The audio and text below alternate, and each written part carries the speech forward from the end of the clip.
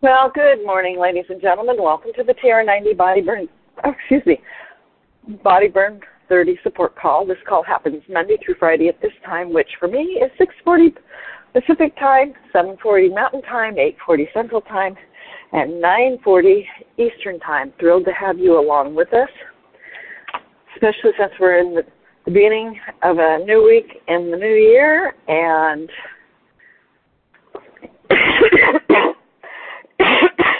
goodness, I'm not sure where that cough came from. So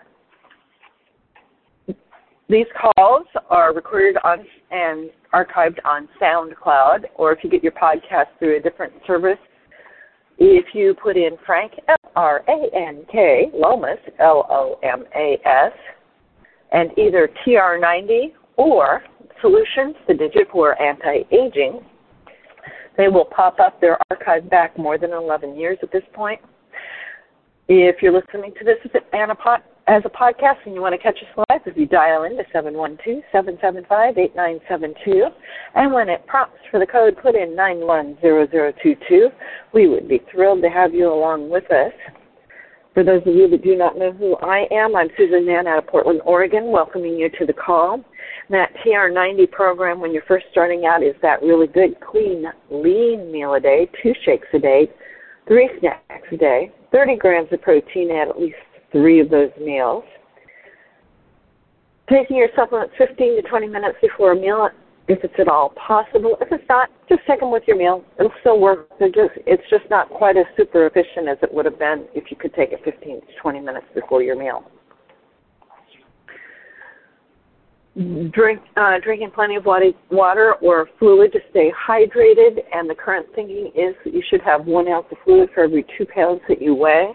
So if you weigh 100 pounds, you should be drinking about 50 ounces of water or thereabouts. If you're working out heavily or you're in a humid area, you'll need to increase that to offset what you're losing in body moisture. Water's your best top choice, but there are several other choices, but they have some trade-offs that come along with them when you started getting into fruit juices and tea and coffee and some of that, whether it's caffeine or calories. So do keep that in mind. You should be getting 7+ servings of fruits and vegetables every single day. And they will give you macronutrients, micronutrients, and fiber. Guys should be getting about 45 grams of fiber for good digestive health. Ladies, we need about 32 grams of fiber daily for the same reason. It keeps us good and healthy, keeps things moving through our system, keeps our whole digestive system in really good shape. 7 to 9 hours of good quality sleep a night. That your body does what I like to call a whole bunch of system resets while you're sleeping, and it stores memory, both muscle memory and physical, memories from your day, but it also clears out toxins, several other things. And so it's really crucial to get really good sleep. If you're not able to get good sleep, there's several things you can do that will help with that. I'm not going to jump into any of those today, per se, but just know that good sleep actually helps set you up for the next day and making good decisions. So with that being said, 30 minutes of moderate to heavy exercise at least 5 days a week, 30 minutes on those 5 days. Is also a key part of this TR90 program, and it really is a lifestyle change because once you get it started, you'll find that you feel better and you really don't want to stop it. With that being said, I am sharing some information out of a book that's called Fat Chance: Beating the Odds Against Sugar, Processed Food, Obesity, and Disease. And I left off talking about the difference between fat and sick, and we were going to jump into why the scales lie even more than you do. So not all pounds are created equal. And by the way, this was written by Robert H. Lustig, MD, MSL. And he really goes into the science behind some of this stuff. So if it gets a little dry, I apologize for that. But it really does explain why our scientists have developed the TR90 program. Not all pounds are created equal. The scales lie. You were right all along, at least in terms of your health and lifespan. In fact, the majority of Americans now have a BMI over 25, which puts them in the overweight category. Studies show that on average, people with a BMI of 25 to 30 have the longest lifespan. So being overweight is good? Yes. All you Kate Moss wannabes, provided that the weight is all in the right place. If you ever wish that all the fat on your body would somehow miraculously disappear, that some talented plastic surgeon could painlessly remove every cubic centimeter of unwanted adipose for free and with no lasting scars or cellulite, come on, admit it. It's a reoccurrent dream of virtually everyone on the planet, even men. Think again, it would be life. What would life be like without any fat? Pretty damn miserable and short to boot. Indeed, some unfortunate souls get to experience this firsthand. It's called lipodystrophy, and it is one of the worst diseases known to mankind. It can be genetic or acquired as a complication of AIDS therapy. With it, you look weird, gaunt, and if you're circling the grave, which you are, when your body wants to store energy, there's no place for it to go. So it goes to the only places it can, your liver, muscles, and blood vessels. The organs of people with lipodystrophy get filled with fat, and they develop diabetes, hypertension, otherwise known as high blood pressure, and heart disease. Bottom line, you need your fat. At least you need your subcutaneous or big butt fat, which provides a bucket for extra storage to keep you alive and healthy. With rare exceptions, your subcutaneous fat contributes very little to the development of chronic disease. 20% of morbidly obese adults have completely normal metabolic status, no evidence of disease, and normal longevity. In fact, the smaller your subcutaneous fat compartment, the faster you die.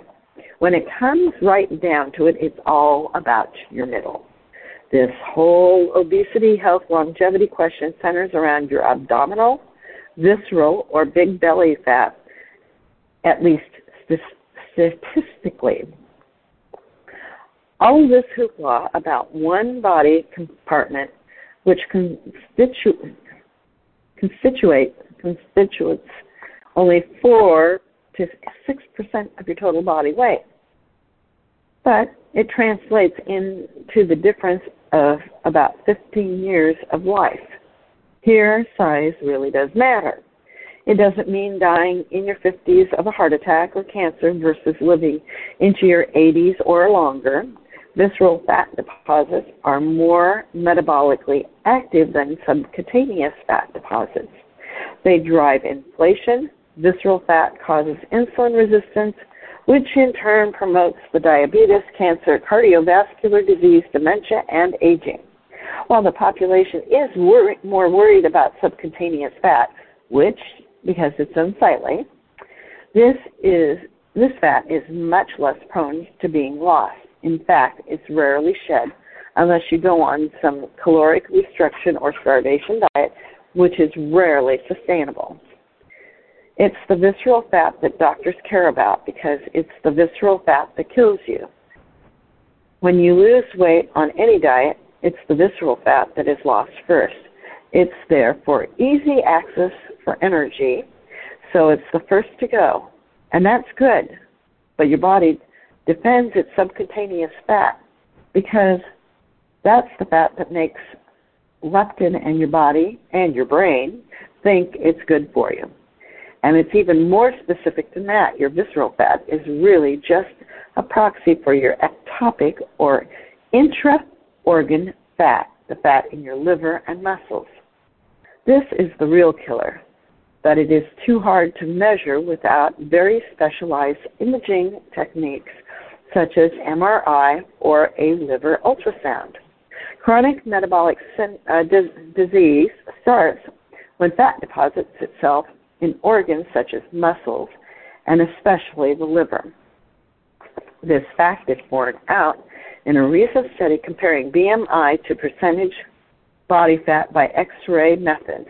It appears that as many as 50% of women and 20% of men who are categorized as normal on the basis of their BMI are actually obese based on their carriage of visceral or bad fat. The study's author, Dr. Eric Braverman, called BMI the baloney mass index because it gives a false sense of security to those who follow it. Indeed, Dr. Jimmy Bell of London, using MRI scans of the abdomen, realized that the body size is irrelevant. It's the visceral fat that drives disease. He coined the expression, thin on the outside, fat on the inside, or TOPI.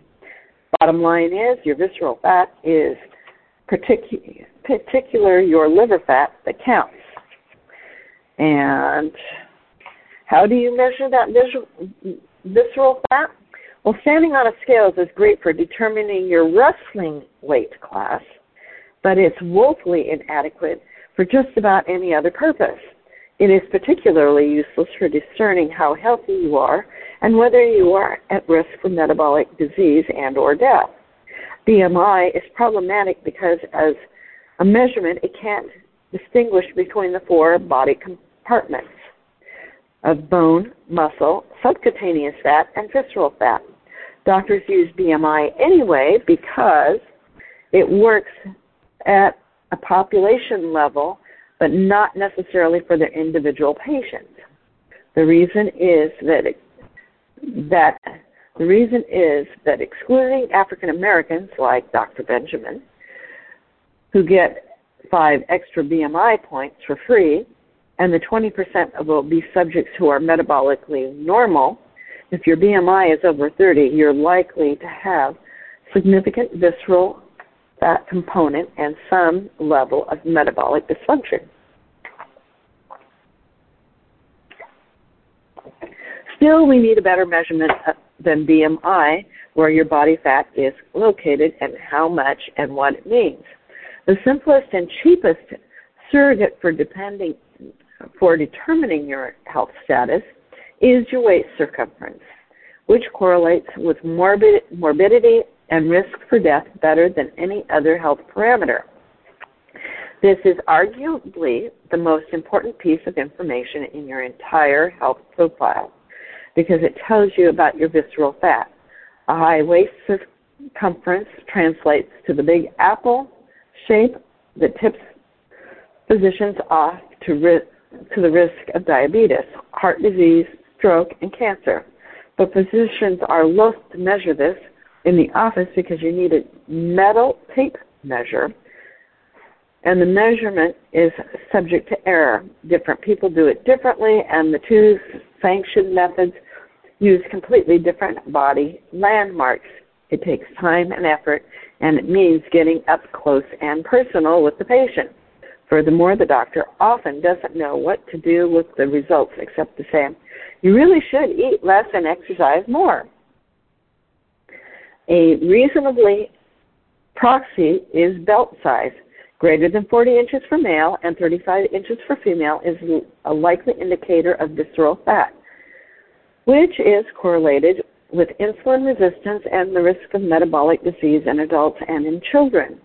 But you can imagine that people who wear their pants way below their beer belly might get the measurement wrong. As long as you have someone to help you, you might also try to measure your hip circumference. A waist-to-hip ratio of greater than 0.85 in women or 1.0 in men is another warning sign of insulin resistance versus a waist-to-hip ratio of 0.8 or less, which suggests metabolic normalcy. Waist circumference is more complicated to measure and determine in children because it's dependent on sex, age, and race. While standards have been published, none of the childhood obesity guidelines from any of the medical societies currently advocate using the waist circumference as a screen for metabolic disease. Another simple method for determining your metabolic status is to look at the back of your neck, arms, and knuckles.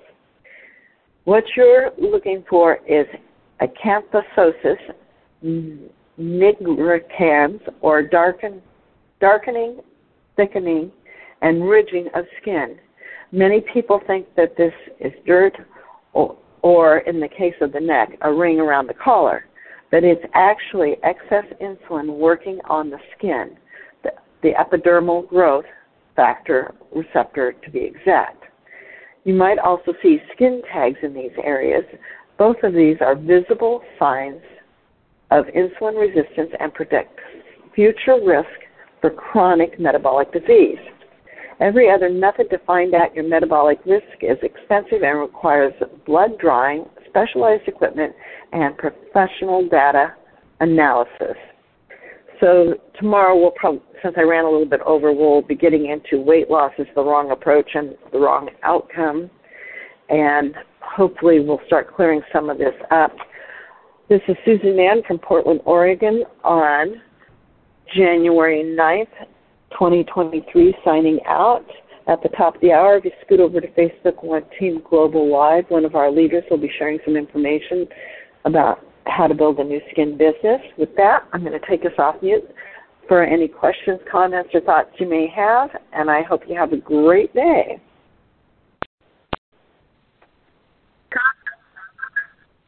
So there we have it, my friends. Thank the you. Scales lie.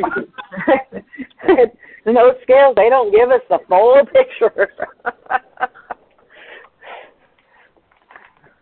Well, at least we know when we're going up and down, that's for sure.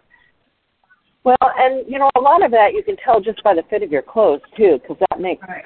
You know, if you're losing and you're gaining muscle mass, it's going to be more compact, so the clothes are going to hang on you, which is what happened to me when I first started with the TR90 program all those years ago, because I didn't lose a single ounce, but I lost about 4 dress sizes, and I lost 20 inches, so over my whole body. So that doing those body measurements, upper arm, thigh, waist, hips,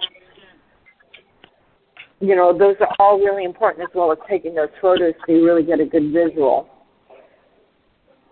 So that and using scales like the Omron actually gives you a clear picture of what your muscle mass is to fat as well. So that actually helps.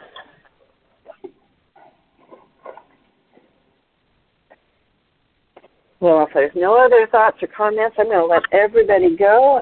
Wish you a great day, and we'll see you back here tomorrow, hopefully. Have a great day. I get to go out and walk Jasper Doggy today, you know, and he's got his little ears all perked up at me because he's going, oh, we get to go outside? Yay.